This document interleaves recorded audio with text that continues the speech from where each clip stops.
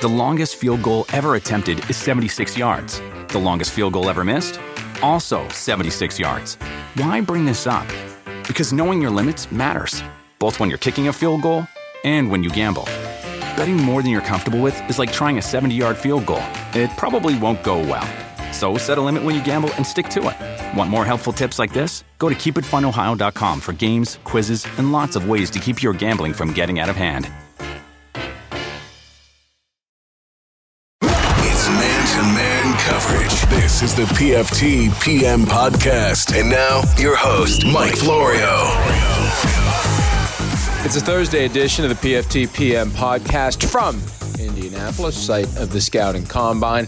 Our Thursday not nearly as busy, active, and demanding as Wednesday was, but we had plenty of new interviews, and here are 3 fresh interviews, some of which you may see on Friday morning's PFT Live Extravaganza, which will feature 4 hours of live TV, 3 hours of live radio. I still don't understand the math here. It's 6 to 7 a.m. Eastern, radio only, 7 to 9 radio TV, 9 to 11 TV only new hours while we are re-airing the live radio show that airs from 6 to 9 Eastern. That'll be on from 9 to 12 Eastern.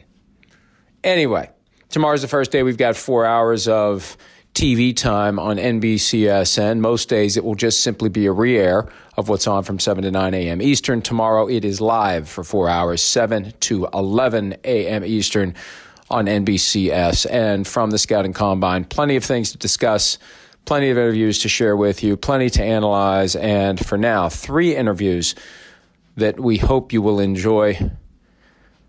We'll start with the Rams head coach, Sean McVay, the 2017 NFL Coach of the Year, guy who took the Rams to the Super Bowl in early February, and a guy who just gets it. He gets it. He's going to be around for a while. Part of what you'll hear is how long he may intend to coach. He's still only 33 and could do it for as long as he's been living, if not longer. So here's the conversation Chris Sims and I had earlier today with Rams head coach Sean McVay.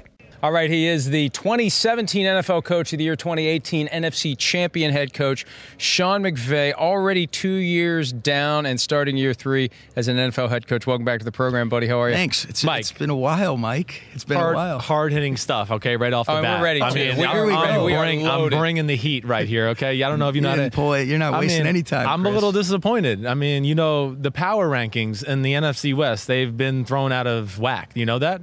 I mean, You're no longer the best-looking coach in the NFC West. Cliff Kingsbury is the new title holder. I think I'm putting you at 2, and I'm putting Kyle at 3.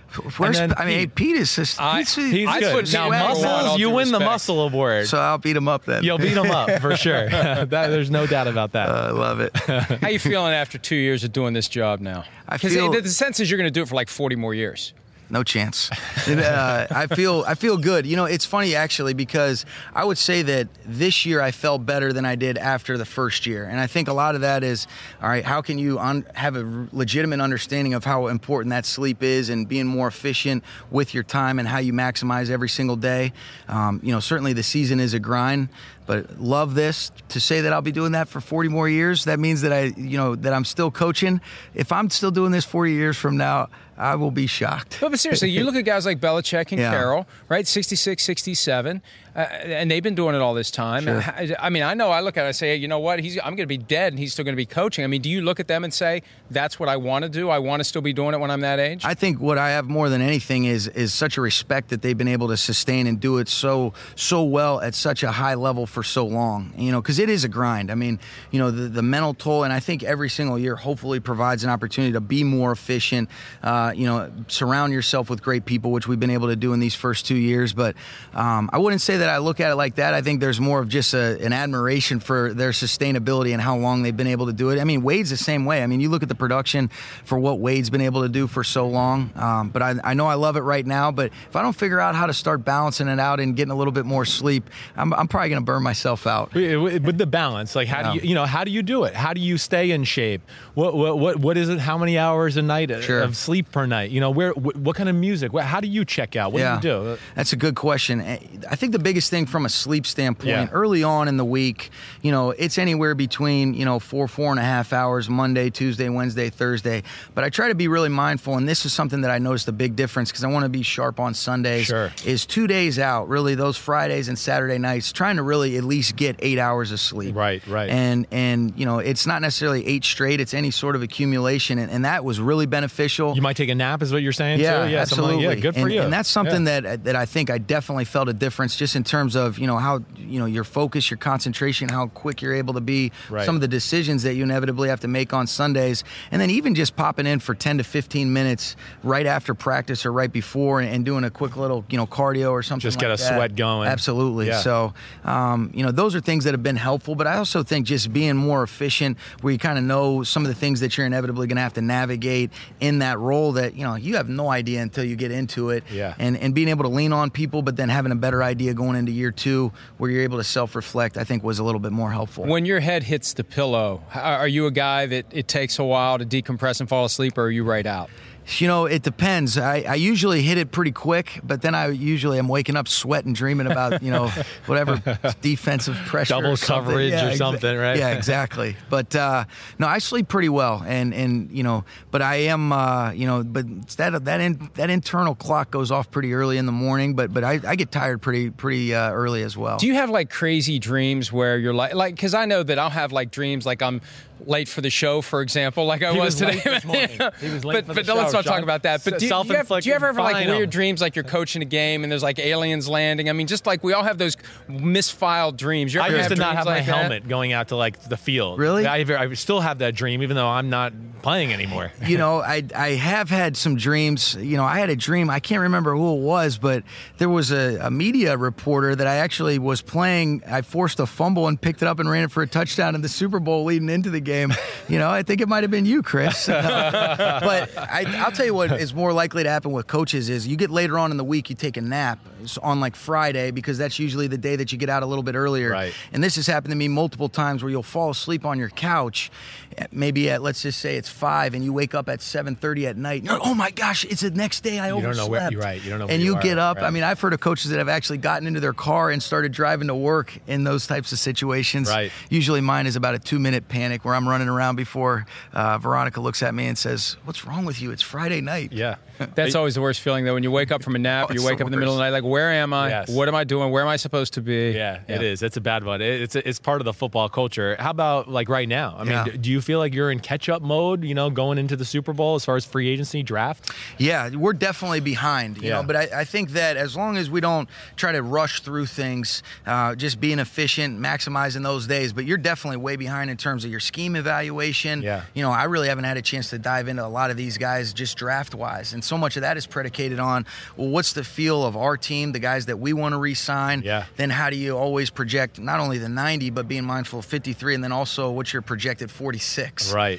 So a lot of those things play into it, but we're definitely behind. That's why you're excited about, kind of doing some things in the meantime where, you like doing this. This is what's great about our jobs. We love this. So sure. Studying players, studying other teams, studying ourselves is something that we're excited about, but it is something we're going to have to be a little bit more efficient and probably have a little bit longer days early on in the offseason than we're accustomed to. Does it give you more appreciation for, I know you got appreciation for the Marty, but for New England and how they've been able to do this so long? Yeah, it's incredible. Yeah. That's the one thing, Chris, that, and I know you have a respect for them, but people say after that game, oh, you get back. And you're like, no, you don't get it if you just think that, because it's so hard and there's so many things that the year entails. And that's why you got to enjoy one day at a time the offseason. And for them to just be able to reset the way that Bill's able to keep everybody focused, never allow the complacency to set in, it's unparalleled. I mean, it's incredible. It really is. Yeah. If we give you one mulligan from the Super Bowl, and we've resisted talking about the Super Bowl as long as possible. You get talk asked about it all the time. But one thing that you could do over from that game, what would it be? Well, here's what I would say to that. There's a lot of things. I think the biggest thing that you try to do is, okay, when you're specifically a play caller, you want to have a feel for the flow of the game. And obviously, early on, they clearly declared that in the early downs, they were going to play a front structure and more of a quarters principle game where they were topping it down. That was something that we had a feel for early on. But what I would do differently is make sure that you're putting your players in a position the way that you practice and prepare to have an ownership for some of the things that we activated. So it's one thing to call a play. Yeah, as a coach, it's easy to say, well, you're calling something for quarters coverage and we didn't do this. That's an excuse. You got to make sure that you're putting your players in a position to have the ownership. And so I think with the way that you prepare, having a better contingency plan, knowing that, yeah, they put a lot of man coverage on tape, but let's make sure you got a better all-purpose menu, some different things that we can activate that give Jared, our other players, a better chance to, have success. And that's what I would do leading up to it so that they kind of understood and had a better feel for the intent of some of the calls. Can you give us an example of one situation where that may have if it had been different? Yeah, like I look at it like the fifth play of the game, we were calling a play versus quarters where we had Cooks leaning out, not the one that everybody talks about where he was in the end zone. Where you mean the other one, the first time you called the cross that to me was post? Even better to look for. It was the one, because McCourty didn't replace, so we're playing a quarters principle. Right. The safety jumped Robert Woods coming on the high cross. Yep. And in a lot of instances, Cooks was leaning out with Gilmore on his outside half and taking it across. And if McCourty doesn't back up, that's where you've seen Jared. He'll come out of that drop and immediately his eyes are big down the field and he's launching that on one hitch. Right. And I feel like if I had done a better job echoing and articulating the intent, knowing, hey, I'm calling this one because we're expecting quarters, this is what they were doing, different than what the week of preparation entailed. Right. I think that he probably makes that play, or we give ourselves a chance to, and they did such a great job. You don't want to take away the credit the Patriots. Yeah, they we did understand a great job. that. But to me, I think it's one thing to say, oh, well, and Chris, we're calling the play for this, but did we really put the players in a position to know the intent, the mechanics, and then be able to problem solve or execute it and know, here's what we're thinking. Right, yeah. And when people hear that, they think, well, why didn't you? Well, we talked about the play on the show. You got a lot of stuff to do. You got for everything you have to do, even with 2 weeks to get ready, there may be, all it takes is one play where it wasn't communicated the way that you wanted, because there's only so many hours in the day. There's only so much you can cram into the guys that's where it just all kind of lines up and manifests itself. Yeah. And the reason I say that play too is because if you're able to hit that and make them pay, then I think it forces them to make some adjustments where we never really made them pay, so they were able to just kind of play that consistent front structure, coverage structure on the normal down and distances, and then they were really able to dictate it as opposed to what we want to try to do offensively. Yeah, never scared them out of it. Yeah, we never made them pay for that, and we had some chances, but ultimately I could have done a much better job. But that one play, if you said one, I could think of about 30 in the game, but that one stands out because it's that early in the game, and then you hopefully think that it affects and alters, the way that they have to adjust and adapt to us, as opposed to us trying to make them pay, and weren't able to do that as a result of a lot of things that me not putting our players in the right spots. You're kid genius, like he makes fun of you. Not right now. I'm boy blunder. No, that's really good. I like that. That's very, very good there. But I am always amazed about you and everything. Your approach, the way you conduct yourself on a daily basis. Also, just your appearance, which matters. And I know this might sound silly. Yeah. Do you have a barber who comes to the facility, or do you go to a barber? Do you go to a hairstylist? That means a lot. I do think she does a nice job with my haircuts. She does. You got a smoking hot girlfriend. No disrespect that way. I mean, I'll tell you, it's you're doing a good job, right? Yeah. My wife has a crush on you. I am the man, aren't I? Yeah. No. You know what? It is. I do have the barber will sometimes come to the facilities if need be, or it's right by us, and I get a lot more recognition because they're like, who is the dud with the freaking pretty chick right there? My girlfriend's got more followers on Instagram, and I'm like, you know what? I'll take it, right? Right. I'm a lucky man. Hey, one of the things the Patriots have impressed us with over the years, their ability, no matter how the season ends, with the Super Bowl win, with the Super Bowl loss, a loss in the playoffs, they always find a way to forget everything that happened. And I'm sure that's easier said than done. What's the biggest challenge from your perspective for you, coaching staff, everyone, players, everyone? Forget last year and focus on 0-0 going forward. I think you just said it, Mike, and it's a consistent approach, and really it's that daily operation, and it's that complacency you never allow it to set in. I mean, for them to really go to 3 straight and then lose it last year and be the only team since 72 to come back and win it is unbelievable. But I think what they do such a great job of, just from my understanding from the outside in, is every year presents new challenges. There's a focus, there's a concentration on what they want to do to get better. The complacency never sets in. But I think one of the things that you'll hear us talk about moving forward that really helps keep me on track is, you want to learn from the past, produce in the present, and prepare for the future. But people that say, oh, you're just going to be right back, that's not the way to look at it at all. Yeah, you came up short in the Super Bowl, but to even put yourself in a position to compete requires that one day at a time focus and concentration. And I think that's why it's important to have people, coaches, players that love football, because then you love the process that the year entails, whether it be the off-season program, training camp, one game at a time, and putting yourself in a position to hopefully win the opener. All right, you got some good problems to have because you're so talented. But how do you balance all of it? Dante Fowler and Ndamukong Suh, kind of what's your approach here? Yeah, that's the biggest thing, Chris, is figuring out with our guys that are going to be free, how we prioritize that within the framework of, the budget and the cap. And a lot of that is predicated on, all right, let's identify those core pieces that are coming back. Let's have a look at what does the draft, entail. Sure, that's where you really rely on less and those guys getting ahead of us. What does free agency look like? And then clearly we've explored the trade avenues as a way to acquire players. Seems like you make a splash every year. Yeah, and that's something that I think is good where there's, you never want to be able to shy away from an opportunity to be aggressive if we feel like it makes us better.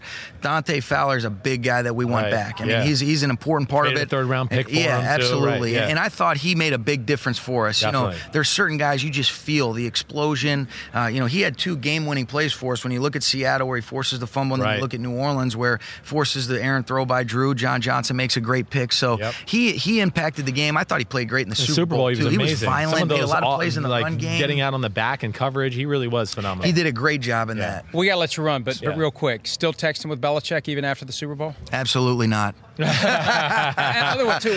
You say congratulations. He's got better text than I do, actually. Is he more likely to go eggplant emoji or poop emoji? You know what? I don't think I can answer that one. I don't know enough about the emojis to answer that. Right. We got to let him go. Sean, congratulations. That was great. We look forward to talking to you again soon. Take care, buddy. Thanks, man. Thanks to Sean McVay for his time. We're going to keep it in the NFC West.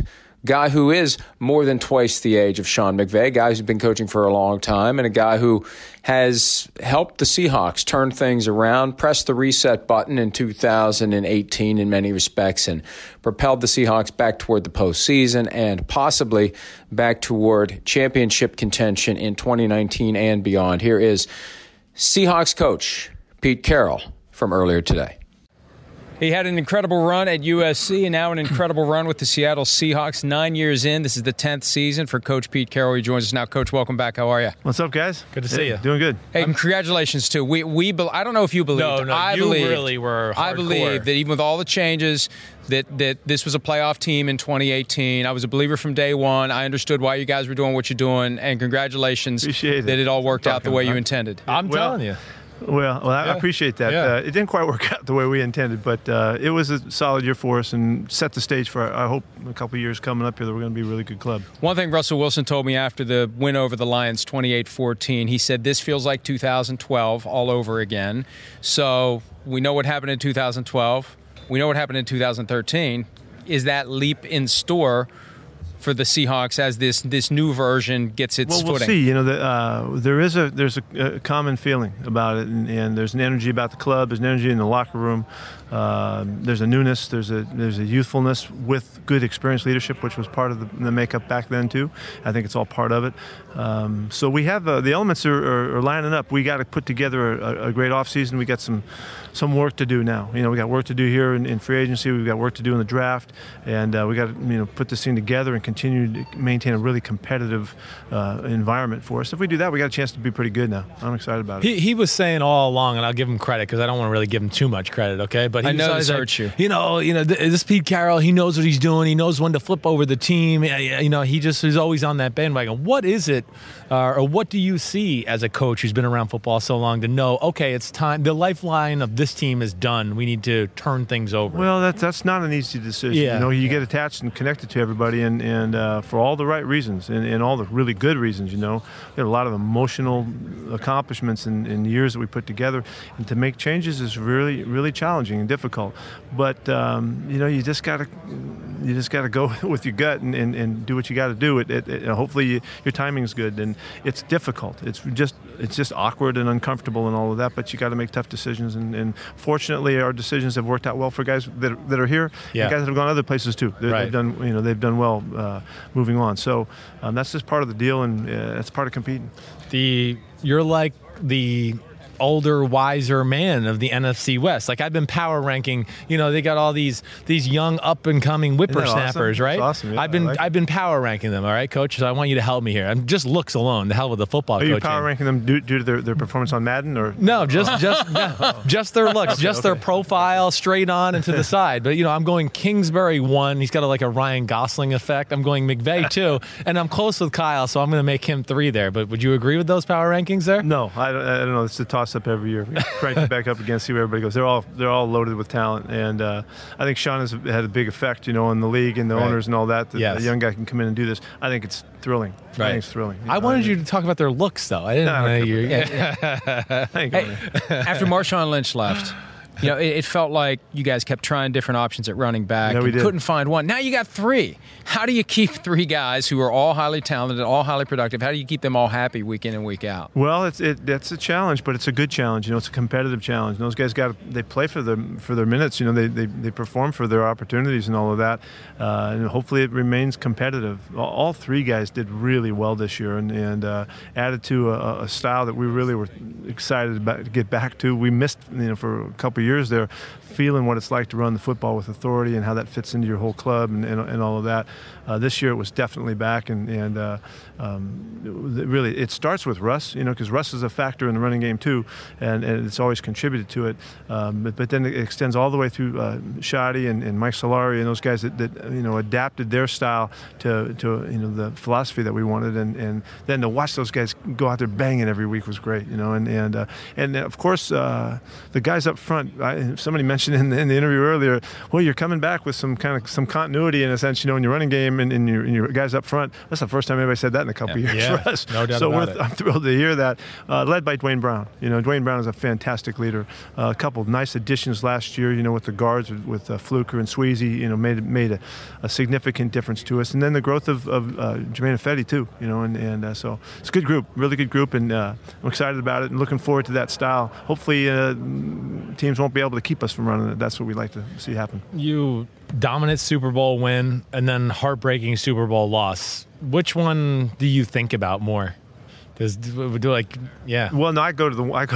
You go to the win more? Yeah. I'm tormented by the other one, but I go with the win, because of all of the joy that it brought for all of the people in our area. It's an extraordinary accomplishment for a community, and any team, even the teams that win, that have won a few of them, like New England, they go back and they bring it back to their fans. There's such a pride about that, and such a swelling of the following and all of that, and it's thrilling. So that's life accomplishments, and they're fun to hold on to those. But you got to learn from the other ones too now, right? And which we all do. Yeah, the human element of the game fascinates me. And when Frank Clark explained this past season that, the guys who were still, for whatever reason, thinking about 49 and can't get past 49, it's almost like they had to go before you really could turn the page conclusively. And does he have the right read on what was going on? Because he arrived in the aftermath of 49.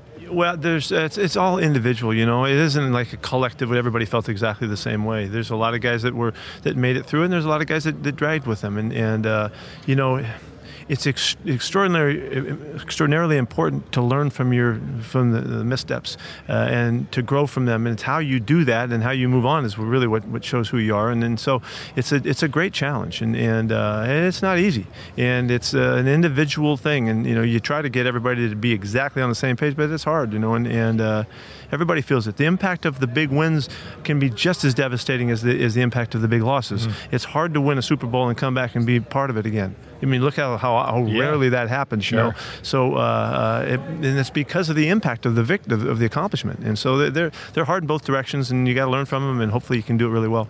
Legendary college coach, legendary NFL coach. Who are you talking about? You. I'm talking about you. You are going down as one of the greats of all time as a football coach. You are, whether you like it or not. That's what you are.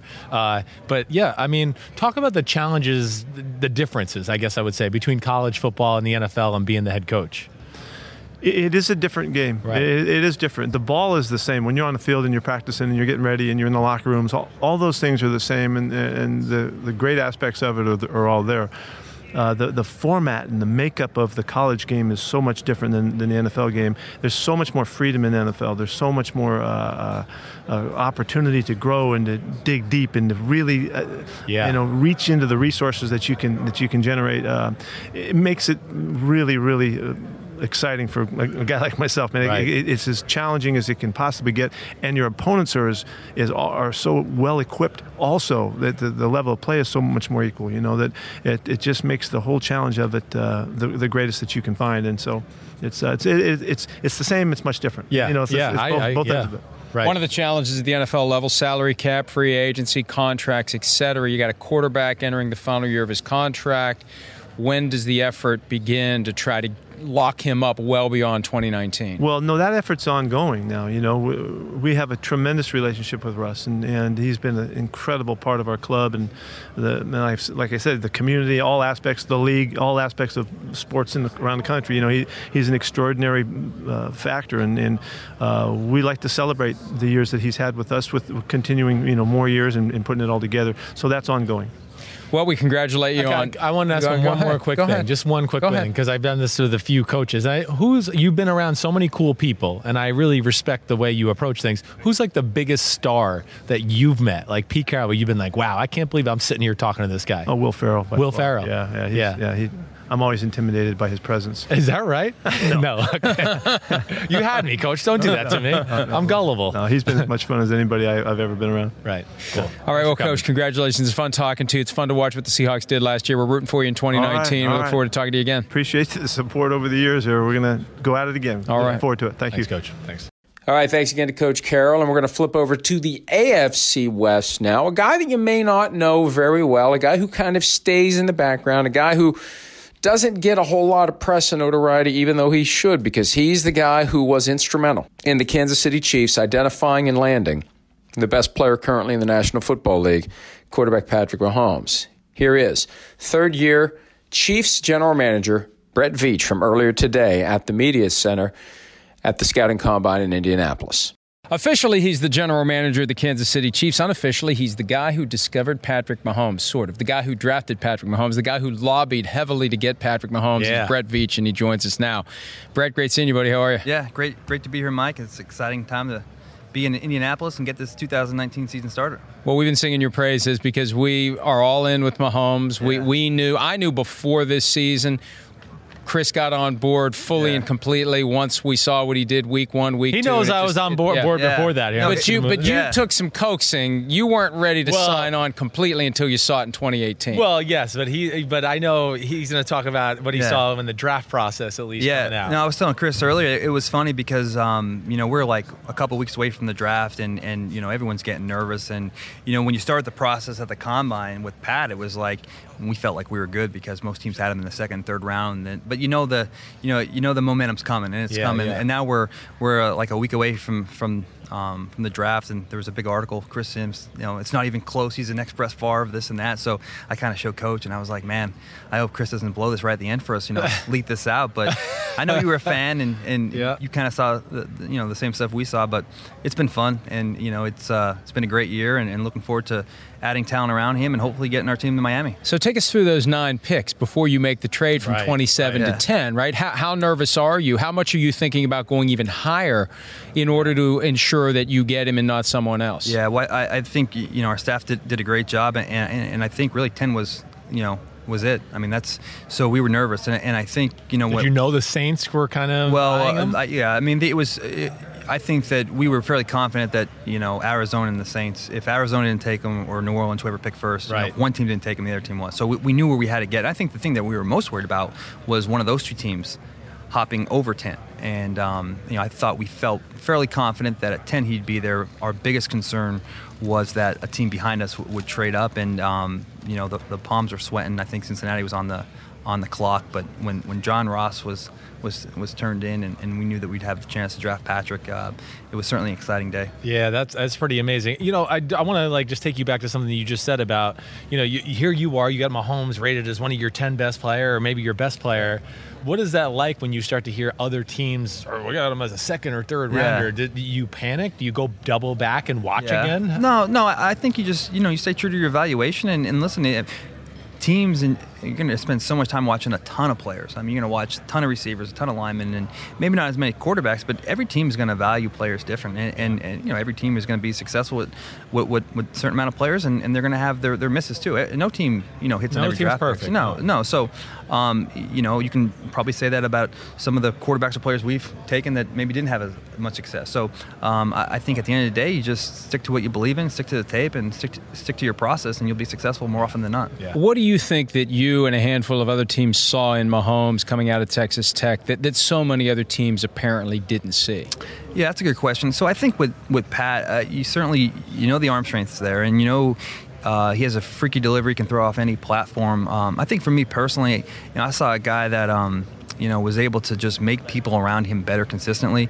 I remember the first time watching it was I think the Texas Bowl. They played LSU. I think Texas Tech was 7-5, playing an 8-3, 8-2 LSU team, and they were certainly undermatched, right? I mean, SEC defense, a lot of draft talent on that side of the ball, and Pat didn't have certainly as much talent to work with. But the game got out of hand late, but I mean, you knew right away he was the best player in the field. And that was a game that included Fournette and all these guys. But I mean, he was the best player in the field, and kind of single-handedly kept him in the game. And it just showed his ability, no matter what the odds were, he was always going to have his team in a position to win because he was going to make people around him better. What was the moment when now you finally get him on the team where, and I know Alex Smith is the starter, where you just go, holy crap, we hit gold? Oh man, it wasn't. I mean, his training camp. I mean, there's a lot of tape that. If you had a chance, you guys had a chance to watch. You'd be. I know the throw against the Titans, the preseason game. Right, he rolls to the right. He looked behind him at one point, and he fired that laser and got blown up. That's when I said this guy's the real deal. Yeah, and that was certainly impressive. There was a handful of, rookie minicamp and OTAs. I mean, there's no pads on. So you appreciate the throws, but we got into training camp, and it was funny because I think Mike Vick came by for a few days and to do some. Some coaching work with our young guys, and there was a couple throws Pat made that I remember being in the film with Mike, and Mike's was looking like, did he just do that? Yeah. And he's like, I've never seen that, and we were joking. This is Mike Vick saying he's never seen this. So when a quarterback like Mike Vick says he's never seen something, a guy who's probably seen mostly everything. Right. I mean, you kind of know this. And who could really throw himself? Too. Yeah. And that's kind of why last year when kind of said that this guy's the real deal. Even though he didn't start a full season, you knew it was coming. Yeah. How hard was it to stick to the plan, though, in 2017 when you knew what he was doing in practice and he was looking so good and there was a point where the offense was struggling? And this may be more of a Coach Reid question, but from your perspective, the organization seemed determined to stick with this plan that this guy's getting a redshirt year, but there had to be at least a point where you thought, you know what, maybe it's time to unleash this guy in the NFL. Yeah, you're right. That's a great Coach Reid question. But listen, I mean, there's a reason why Andy's been so successful. He has a process, he has a plan, and I think for him, with all that talent, that he had, I think it was more important for Pat to step on the field, and Andy's belief was, when he has a true mental grasp of all the protections, all the checks, and all that kind of stuff, because, he can go out there and sling it, and he may have been successful, but there's also there's a chance he may have been hurt because he didn't identify that or make the right ID calls or anything like that. So I think Andy just knew that we had a plan in place for him. It was awesome for Pat to learn under Alex Smith, because Alex is as good as they get when it comes to professionals, teachers, mentors, and we just had a unique situation, and it kind of worked out. You're dealing with a megastar, or he's on the verge of becoming a megastar. How do you not let one guy overtakes the whole team, or how do you balance that out a little bit? Again, it goes back to the the evaluation process, and again, aside from all of his tremendous physical attributes, how he's wired, right? I mean, there's a lot of guys that had talent like Pat Mahomes but weren't successful because they weren't wired the right way. So you go back to the belief in the person, and he's got a great family, and the kid. And I say this with the utmost confidence. The kid really has no ego. I mean, he's a hardworking kid. He's very humble. Same guy in the building, day in and day out. And you just trust in the kid and trust in all the things that led you to acquire him in the first place. Loves ketchup. Will the Chiefs be submitting a proposal to the competition committee and ownership to change overtime to ensure a possession even after a touchdown is scored? I know Coach is working on that, and I got so much going on with the draft and free agency that Is that something you want, though? I mean, you guys, you got the best player in the NFL right now, and he didn't get a chance to play in overtime in the AFC Championship, and that has to drive you crazy. I think everybody wants a chance for guys. To do what they do, and I don't really see the downside of having that, right? I mean, especially when you have a player like Pat Mahomes, and it would have been a lot of fun. And I think a lot of people would have been, if they weren't already tuned in for a great game, they certainly wouldn't have wanted to miss that overtime. It would have been fun, but again, that's something the league will work out, and those guys are smarter than me, so they'll figure out what the best plan of attack is. Sorry, I didn't mean to cut you. No, you're good. When did the sting of that loss kind of finally fade away? Yeah, it's funny because the game's over, and I remember talking to coach and our personnel guys, and I was like, there's no way I'm going to watch Super Bowl after a loss like that. You're this close, overtime game, not having a chance to get the ball at the end, and that Monday or Tuesday, I'm like, I'm not watching that Super Bowl. And then by Wednesday, you're watching everything and all the podcasts and all the preview shows, and it's I mean, you know how it is. I mean, it stings, but at the same time, when it's done, it's done. And now it seems like it's a year ago already. It really does. And it was only a few months ago, but it feels like a year ago, and we're excited about this season, and should be a lot of fun. Yeah. How are you going to hold this team together over the long haul? You got Tyreek Hill, you got Chris Jones, you got Patrick Mahomes going to be eligible for a contract after this year. I mean, there's going to be a lot of money. You got work ahead of you. How are you going to do it? Yeah, I mean, listen, it's it's a good thing to have great players, but also there is the reality of having a cap and staying under that. Got a great staff and Brant Tillis and Chris Shea, two guys that work in our department. But it's funny, when we drafted Pat and we start doing stuff last year with different free agents, before Pat even had this season, we were anticipating him being a franchise quarterback. So there was a reason why he moved up from 27 to 10. And when we did that, everything, since when I took over, was, even though he didn't start yet, we're anticipating him having a mega deal and a mega contract. So we've already kind of laid the foundation and are planning for that. It's going to be challenging, and there'll be certain things that we have to do, but it's a good problem to have, and I think teams would want to have those type of problems. The good problem to have, and it is a good problem to have. You guys are fun to watch, man. The really best player in the league, that is a very good problem to have. Second best player, Aaron Rodgers still better. No, sorry, you're wrong. Thanks for some of your time. Good luck with the Combine and everything else, buddy. Awesome. Thank you very much. All right, thanks, Brett Veach. Thanks, Kansas City Chiefs. Thanks to all of you for listening to today's PFT PM podcast. We will be back again tomorrow, PFT Live, 6 a.m. Eastern on NBC Sports Radio. 4 hours of live content on NBCSN, and then it's time to load up the truck and head home to West Virginia for the quarterback workouts that will be on Saturday, plus back to the grindstone, back to the posting, back to everything that you're used to at ProFootballTalk.com. Plenty of things still to come this offseason, and hopefully 3 to 5 times per week here with the PFT PM podcast. We appreciate your support of the endeavor, and we will talk to you again very soon. You can find the PFT PM podcast on Art19, Apple Podcasts, Stitcher, and Google Play. If you like what you hear, and you will, subscribe for automatic downloads. Leave a rating and review. That'll help new listeners find our show and push us up the charts. Search PFT PM for your evening update from Pro Football Talk. Dietz & Watson's been making meats and cheeses the right way since forever. What's that mean? It means never cutting corners, ever. It means cooking, not processing. It means our Virginia brand ham that's cooked to perfection, then twice baked to layer the flavors. It takes more time, but you can taste the difference. We come to work every day to do it the right way, even if it's the hard way. Because if it's not right for us, it's not right for you. Dietz & Watson, it's a family thing since 1939. The longest field goal ever attempted is 76 yards. The longest field goal ever missed? Also 76 yards. Why bring this up? Because knowing your limits matters, both when you're kicking a field goal and when you gamble. Betting more than you're comfortable with is like trying a 70-yard field goal. It probably won't go well. So set a limit when you gamble and stick to it. Want more helpful tips like this? Go to keepitfunohio.com for games, quizzes, and lots of ways to keep your gambling from getting out of hand.